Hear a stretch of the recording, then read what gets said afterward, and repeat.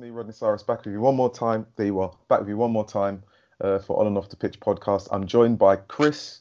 And how do you pronounce your surname, Chris? Pauros. Pauros. Chris Pauros. Pauros, a die-hard Tottenham Hotspurs fan and season ticket holder, no doubt. Now, Chris, I Right, first for saw the men's you. and women's teams, Rodney. Sorry? Season ticket holder for the men's and the women's teams. Okay, yeah, I stand corrected. Well, I said season ticket holder, so it encompasses both. Absolutely. Encompasses everything. Um, I first met you and saw you at the Fans for Diversity event in Oh yeah. London. Yeah. That was the first time, and I noticed you, and I heard you speaking, and you were busy moving around, and I was really taken aback by the kind of warmth in the room and about the energy from the event holders and the individuals that were there facilitating.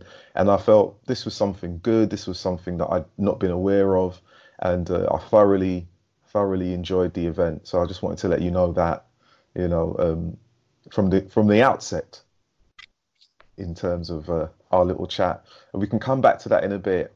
You obviously were at the game at the weekend. Tottenham Hotspurs women versus Manchester United women. Manchester United women taking all 3 points with 3 goals.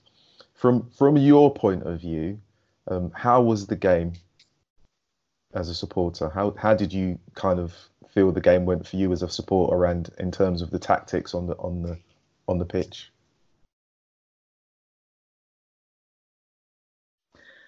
Well, I think there's a couple of ways to look at this. I think the first thing is that we've got to remember that this is our first year as professionals. Yeah. So it's a really big change for the squad to be training full time, to be professional footballers. It wasn't that long ago that, and almost more than half of that squad had other jobs. They're only training two nights a week. They didn't have that time to be together and really be kind of concentrating solely on their football. And that's, as we know, being a professional footballer is not just about football. It's about all the conditioning training, the work that you do in between, off the pitch as well. So, I think that we've come a long way in a very short period of time by integrating some new players. I think that's going to be hard as well. A unique situation for us this season. It's never going to happen again, that first year of being professional, which means that some of our players step up into being professional. So they have this new life of a new job. And we all know what it's like when you start a new job. You have to find your way and figure out how you're going to operate and all the rest of it. And then also half of your colleagues have changed. Yeah. So, and then you have to integrate a whole, so we've got a squad of 22, and I think at least half of those are new players. So, that's a very unique situation. That's never going to happen again, where you're making that transition into professionalism and also having so many new faces. So I think on the basis of that, we've started the season really well, actually. To only lose 1-0 at Chelsea in such surroundings, at Stamford Bridge for your first professional game, that was really something else. And we lost to a wonder goal that day, but the team really kind of, showed what they could be capable of, which we then went on to sort of prove playing both West Ham and Liverpool. So obviously play Manchester United, who I know are only 2 years themselves into the league, but they did have a year of professionalism already. They've already got that.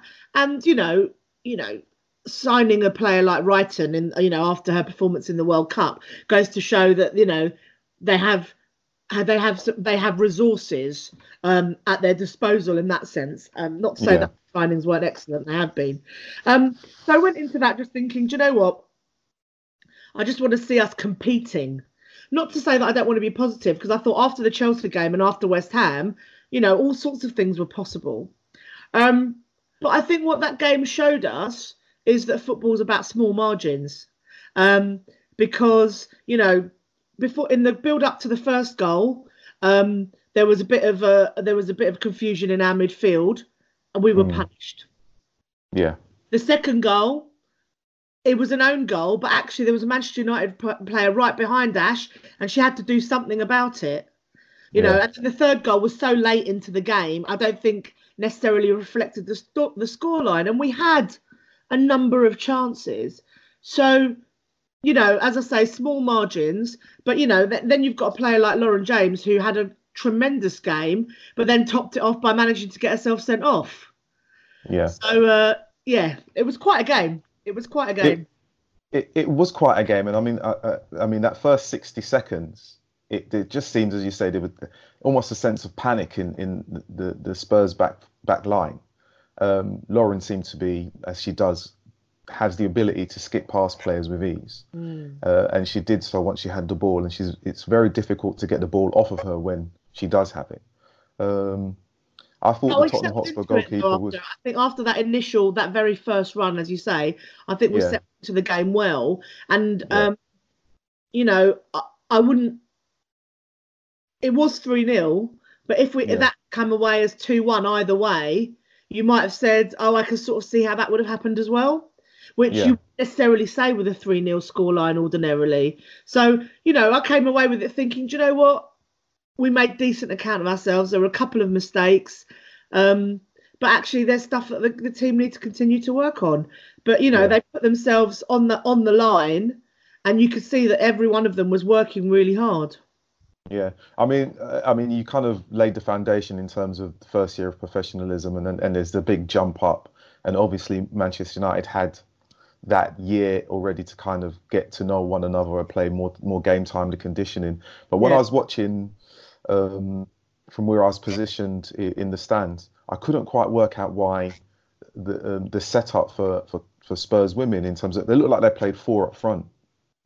They made sure they had 2. It did look like that. It did. When the goalkeeper had the ball, or your defender had the ball, they were obviously pressing high against both the centre backs, both the right and left back.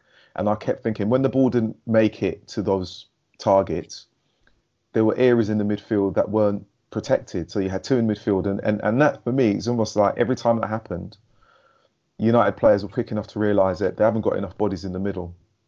We'll move and we did move the ball really, really quickly, continuously to Leah Gorton on the left hand side, who gave your right back a really difficult time in the first 45 minutes, where she kept. I think her position was. I think she was caught in between whether she should go with the player and get close, or stay in line with her 2 centre backs. But for me, at some point I was thinking, at some point Spurs are going to change the way they play, and they didn't. And they kept that formation.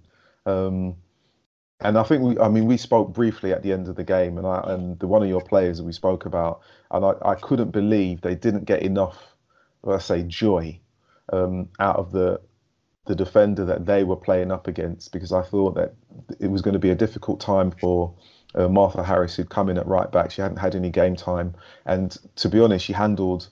I think her name is. Look for it. Is it Ayani? Yeah, Ayani. Yeah. Yeah, Ayani handled her very well. Never gave her any inch, whether it would be an aerial battle or on the ground. And I just thought that there were certain moments in the game that I think, as the players, and I think, as you say, this is a part of their learning within the Women's Super League. They needed to adapt in the game as to, right, this isn't working. What are we going to do? And I think, as you say, with new players. You say half the squad are new. That's going to take some time.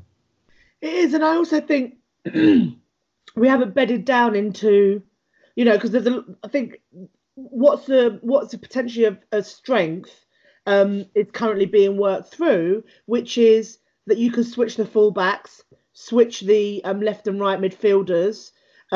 Your number 10 becomes your number 9. Your number 9 drops deep. So all that stuff where the players can play in multiple positions. Yeah. We've got the capability of that, but that needs drilling and doing for a long time if it's really going to work. So I think we're at the beginnings of that becoming really kind of quite special about how we play, but we've got to bed into it. And I know it's difficult in competitive competition. You don't necessarily have the time to do that. But I think quality. We've still got the quality to be able to compete at that level. I think you're probably right. I think we could have been a bit more cute in terms of how we slowed the game down a little bit, given what's going on and things like that. But again, that's all like learning, isn't it? Yeah, I mean, and that was it. I Also think it quite a was not young necessarily. team as well. Yeah, yeah, and I think you use the right word, a bit cute. Sometimes you can realize that the game is going away from you, Yeah, and no matter what, and it wasn't that Manchester United, you kind of dawdled on the ball in midfield and were passes sideways. They were very, very like ball is going forward straight away, yeah, and we're gonna hit the players on the wing and we're gonna back them up as quickly as possible. yeah. And I couldn't work. I was thinking at 25 minutes, at some point, Spurs are gonna think, right, pull back, tuck in, um, bodies in the midfield, make it difficult, get close to them, and yeah, I actually predicted a 2-1 win for Manchester United. I thought it was going to be a very, very difficult game. And as you say, 3-0 doesn't necessarily tell the story of the game. No. I thought it was a really good game. I did have a conversation, as I mentioned to you, with Natalie. Did a little recording with her.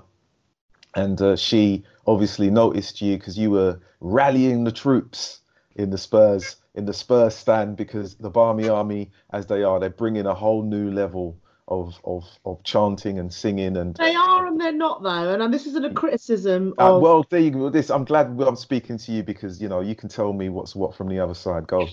I don't think this isn't a criticism of anyone in particular, but one of the joys for me of the women's game is that it's Yeah, all fun without any of the aggravation, right? And when you've got chance in the women's game that's about the opposition or about the fans, I just yeah, think it's a shame because it takes the worst stuff from the men's game and supplants it into the women's game. Because I'm much more interested in positive um, chanting and singing about our team. I'm not yeah, interested in singing about Man United. I'm not interested in singing about Man United fans and how yeah. good, how bad they are. I just think I want to leave that at the door and leave that to the men's game. So it's wonderful seeing the energy and enthusiasm that the Manchester United women's fans have. But I'm not, like some of those songs, I'm like, oh, really? Do we really repeating all that stuff? So Yeah. I find that quite disappointing actually, because I think you could have all of that energy and make it positive, as opposed to trotting out the same tired old tropes that we hear at the men's game. Well, this is something. I kind of agree with you in a sense that I want the women's game to grow. And what normally happens with that first thing is there is the argument that it's got to be like the men's game. We need to bring stuff from the men's game, and I think as a fan that I go to the games, there are certain elements of the men's game. I think well, you don't really need that, And I'm not I'm not an individual who creates the songs or makes the songs or writes the songs, but I understand what you're saying in terms of the positive energy that comes from the fans and where it should be directed. I know that there's a conversation amongst the Manchester United women fan base already about how things have been perceived and previous criticisms and allegations and what needs to be done to kind of remedy that and make sure it doesn't happen again. So I know that they will watch this and listen to this and they'll, they will take it on board and I think And like with anything. I don't want to criticize other fans because they were, it's brilliant to have that much energy and enthusiasm and noise because you want that atmosphere.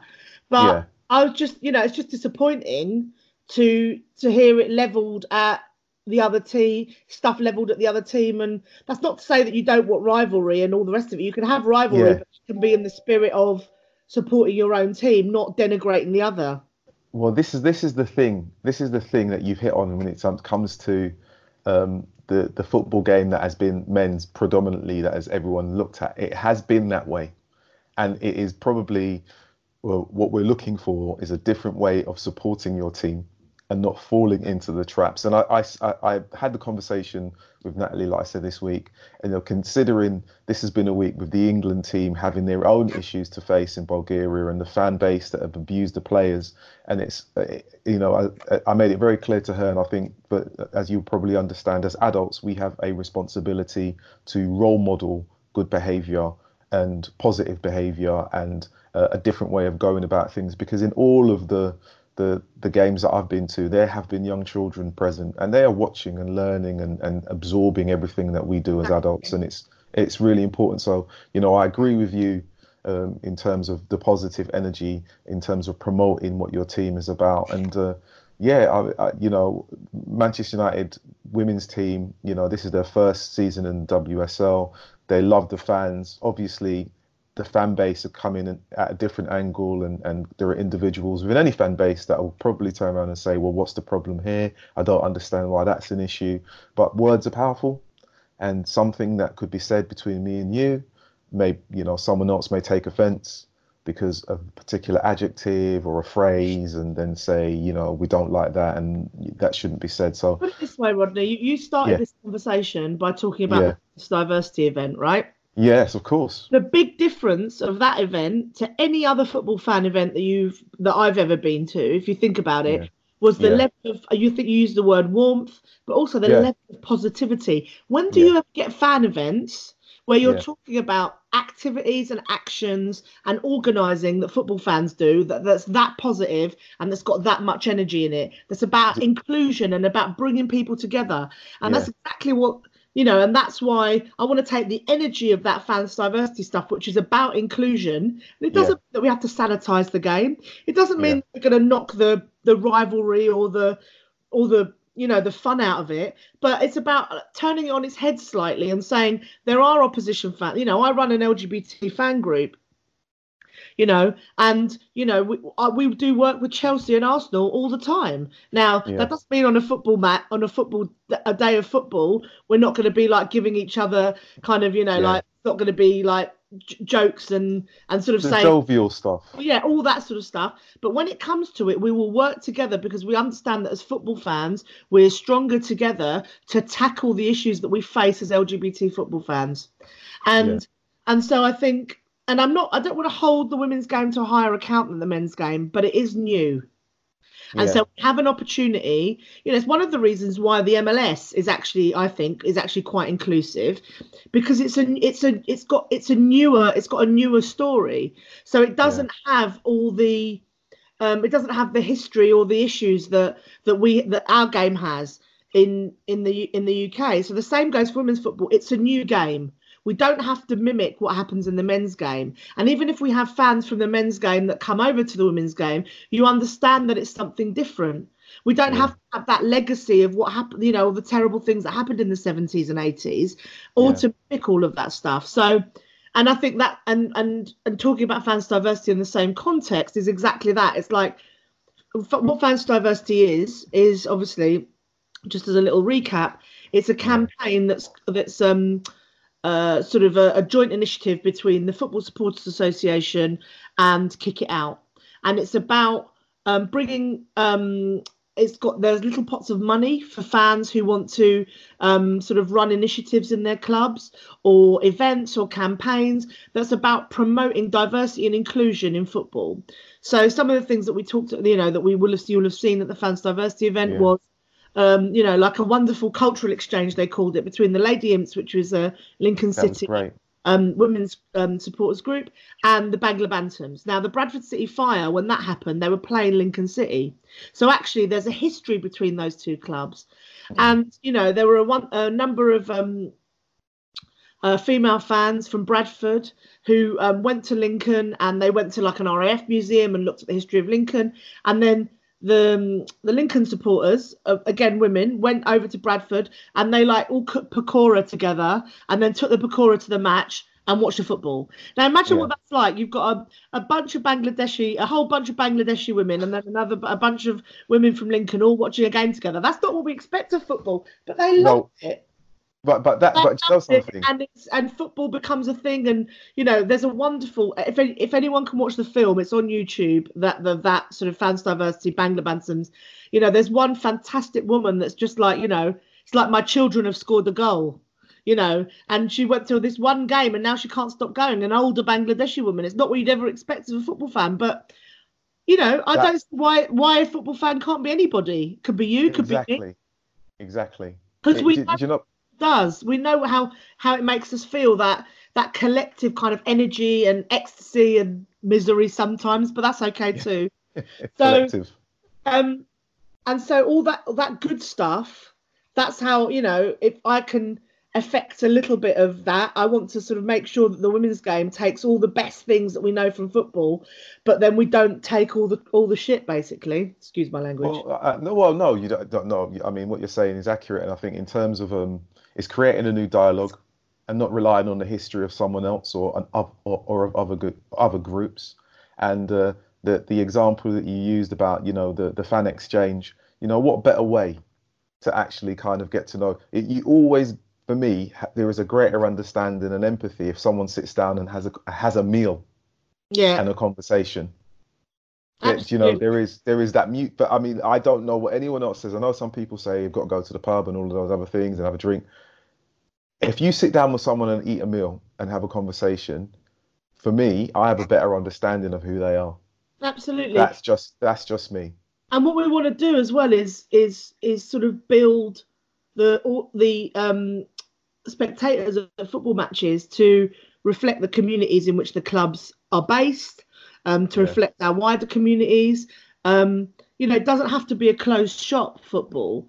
But that doesn't mean, as I say, that we're going to sanitize it or take the energy out of it. You only have to look at Manchester United women's fans, or like what we managed to sort of we all created a great Yeah. atmosphere. I thought it was brilliant. Yeah, It was absolutely brilliant. And Natalie was so happy. She was like, "Oh, you know that person? What's her name? Chris?" I said, "Yeah, yeah. I saw what she was doing, and she was getting the crowd going, and this is what we need." And she was really excited about doing that. And I just thought to myself, that was the very first game for me last season going to where were you based last year? It sort of kind of Cheshunt. escaped me. Yes. And I thought the fan base there was great. It was a really good atmosphere that day, and the fans were there. And, we were stood behind the goal, and there were these two little girls, probably about 10 and 12, on the far side. You could just hear them chanting away for Yeah, Spurs. And every time they chanted, we applauded them because I just thought, good for you. Good for exactly. you. Exactly, and so and I think we just have to sort of keep building. I mean, we're playing Arsenal on 17th of November, and that Yeah. game's going to be in the new stadium, which I think is Wow. going to be quite. Yeah, I mean, I think that's going to be quite something. I think it'll be. Why are you not around? Well, I think Manchester United are playing Chelsea away that day as well, so it's going to Yeah, well, be, uh, I can imagine it's a weekend of big football actually, because it's yeah, international weekend and they're calling it Women's Football Weekend. So I think yeah, they've kind of scheduled some big games specifically. yeah, Um, yeah. Well, but I think well, you'll be there and I'll be elsewhere. our challenge on that day, though, of course, is how we disseminate um, the songs that are specific to the women's team, because obviously if there's only like 200 of us, 200 people, 200 like hardcore fans that know all those songs, those 200 people can't get 40,000 people singing the same song. So somehow I'm trying to think of some kind of social media campaign that might be able to get the songs out there. We'll see. I'm still working on it. Well, but maybe I don't. I mean, I'm not part of your setup, and obviously, in terms of the Manchester United women, they've got the songbook. But I'm just throwing it out there. Maybe you can have it added to your websites so that Yeah, they can access yeah, it before the that's game. something I want to be talking about really. So yeah, Yeah, yeah. So yeah, man, that's my two pence worth thank you, Rodney. Thank you. from a distance from a distance. So I mean, in terms of, I mean, both before the game at the weekend, Spurs were fifth, Manchester United were sixth. Obviously, they've changed position. Man United are fourth now, and Spurs are eighth, but on the same points, Yeah. both on 6 points, both won two games. So the league, even though it looks like a really big gap in terms of league positions, everyone's in the same position, Absolutely. technically. Look, to be honest, I'd be really happy. I know you're not supposed to say this as a fan, but I'd be Well, really happy for a nice mid-table finish, because we're not Arsenal, we're not Man no, United. Sorry, we're not Arsenal, we're not it could be. Chelsea. Yeah, No, we're not Arsenal, we're not Chelsea, we're not Man City. We're yeah, not those well-established WSL teams, but well-established WSL teams with the backing of with kind of serious backing from their clubs. Now yeah. the great thing is now is Tottenham Hotspur women's team is part of the club, so we have got the backing from the club, which is terrific. It's But great. you don't want to run before you can walk. And actually, I'd rather see like a good consolidation of the season where we have a decent finish and then we can build from that. Because, you know, like, as much as I'd love to like win the league first off, you've got to be realistic. And I want us to like cement our position and know that that's our league, that's where we belong, and we're going to stay there and build from that. I mean, but although last year was the first season for West Ham in the WSL, and they made an FA Cup final, so I'd go with an FA Cup final as well. To be fair, I think everyone would go with a cup final right now. Any of the newly promoted teams will probably, if they can get a good cup run, get close to a final, semi-final, final for them, I think it would be absolutely fantastic. I mean, we had a conversation, some of the Barmy Army guys, in terms of where they might finish, and we've kind of predicted 7th, 8th. Some predicted top 4. Obviously, looking at the league right now, you think, yeah, great, but you know, as I've said, you know, between 4th and 8th, all on the same points. You know, you lose a game, you win a game, you change positions within the league so quickly. So I don't think this league, in terms of outside of the top 2, will change much, and you won't really see much difference until I probably say maybe January. Yeah, I agree. I don't think we'll really see how things are going to sort of bed in until the new year for sure. Yeah, and you know, I'm conscious because I know you've got to rush away in your busy, hectic life. You've got to go. But for your next game, I mean, what are your hopes for Spurs women in terms of your next game? We've got West Ham in the Conti Cup on Sunday, and we got comprehensively beaten by Reading in the last round. You know, kind of mixing things up, etc. for the cup. And I think after our win at the London Stadium, I want to see us beat West Ham again. Not only because it's West Ham, who doesn't want to beat West Ham, because I think again it helps. It helps the kind of the psychology of the team to say, actually, we can be consistent here. And it doesn't matter what the competition is or who we're playing, but we're going to continue to beat these teams. So I'd like to see a win on, obviously, on Sunday. And then I think Bristol City away, and then we've got the big one at the stadium. It's hard playing Arsenal. It's hard playing Arsenal at the best of times. But I mean, you know, much as I hate to admit it, Arsenal have been the pioneers of the women's game, you know, at a time when nobody was investing in their women's teams, you know, even in the late 90s, early 2000s, you know, Arsenal were there, you know, Vic Akers, who was the kit man at Arsenal at the time, was running the women's team and, you know, had support from David Dein to, you know, like make sure that they had the decent training facilities and that the women's team were valued within the club. And, you know, it pains me to say that. I mean, it really, really does. But they have done good stuff, and they've changed the face of women's football in this country. So they're ahead of us in that sense. But you never know with football, do you? You know, on the day, in that atmosphere, with all the, you know. Yeah. I can sense the excitement already. Exactly, and that's the one. That's brilliant. You know, I'm going to say, if you could just let people know where they can find you on Twitter, what your Twitter handle is. Sure. My Twitter handle is @ChrisPauros. It's Greek, so the vowels are all in our order. PAOU, AOU. And also, if you're interested in the Proud Lily Whites, which is the Tottenham Hotspur LGBT supporters group, it's @SpursLGBT. Brilliant. Thank you very much, Chris. See you later. Can we do this again? Absolutely. Always happy to talk. Oh, brilliant. Okay. Well, thanks for joining me. And I'm sorry I have to rush off. You've got to rush off, and I'll see you very soon. Cheers, mate. See you later. Bye. Bye-bye. This podcast was recorded on Skype and edited on the KineMaster for Android. On and Off the Pitch, a sporting podcast.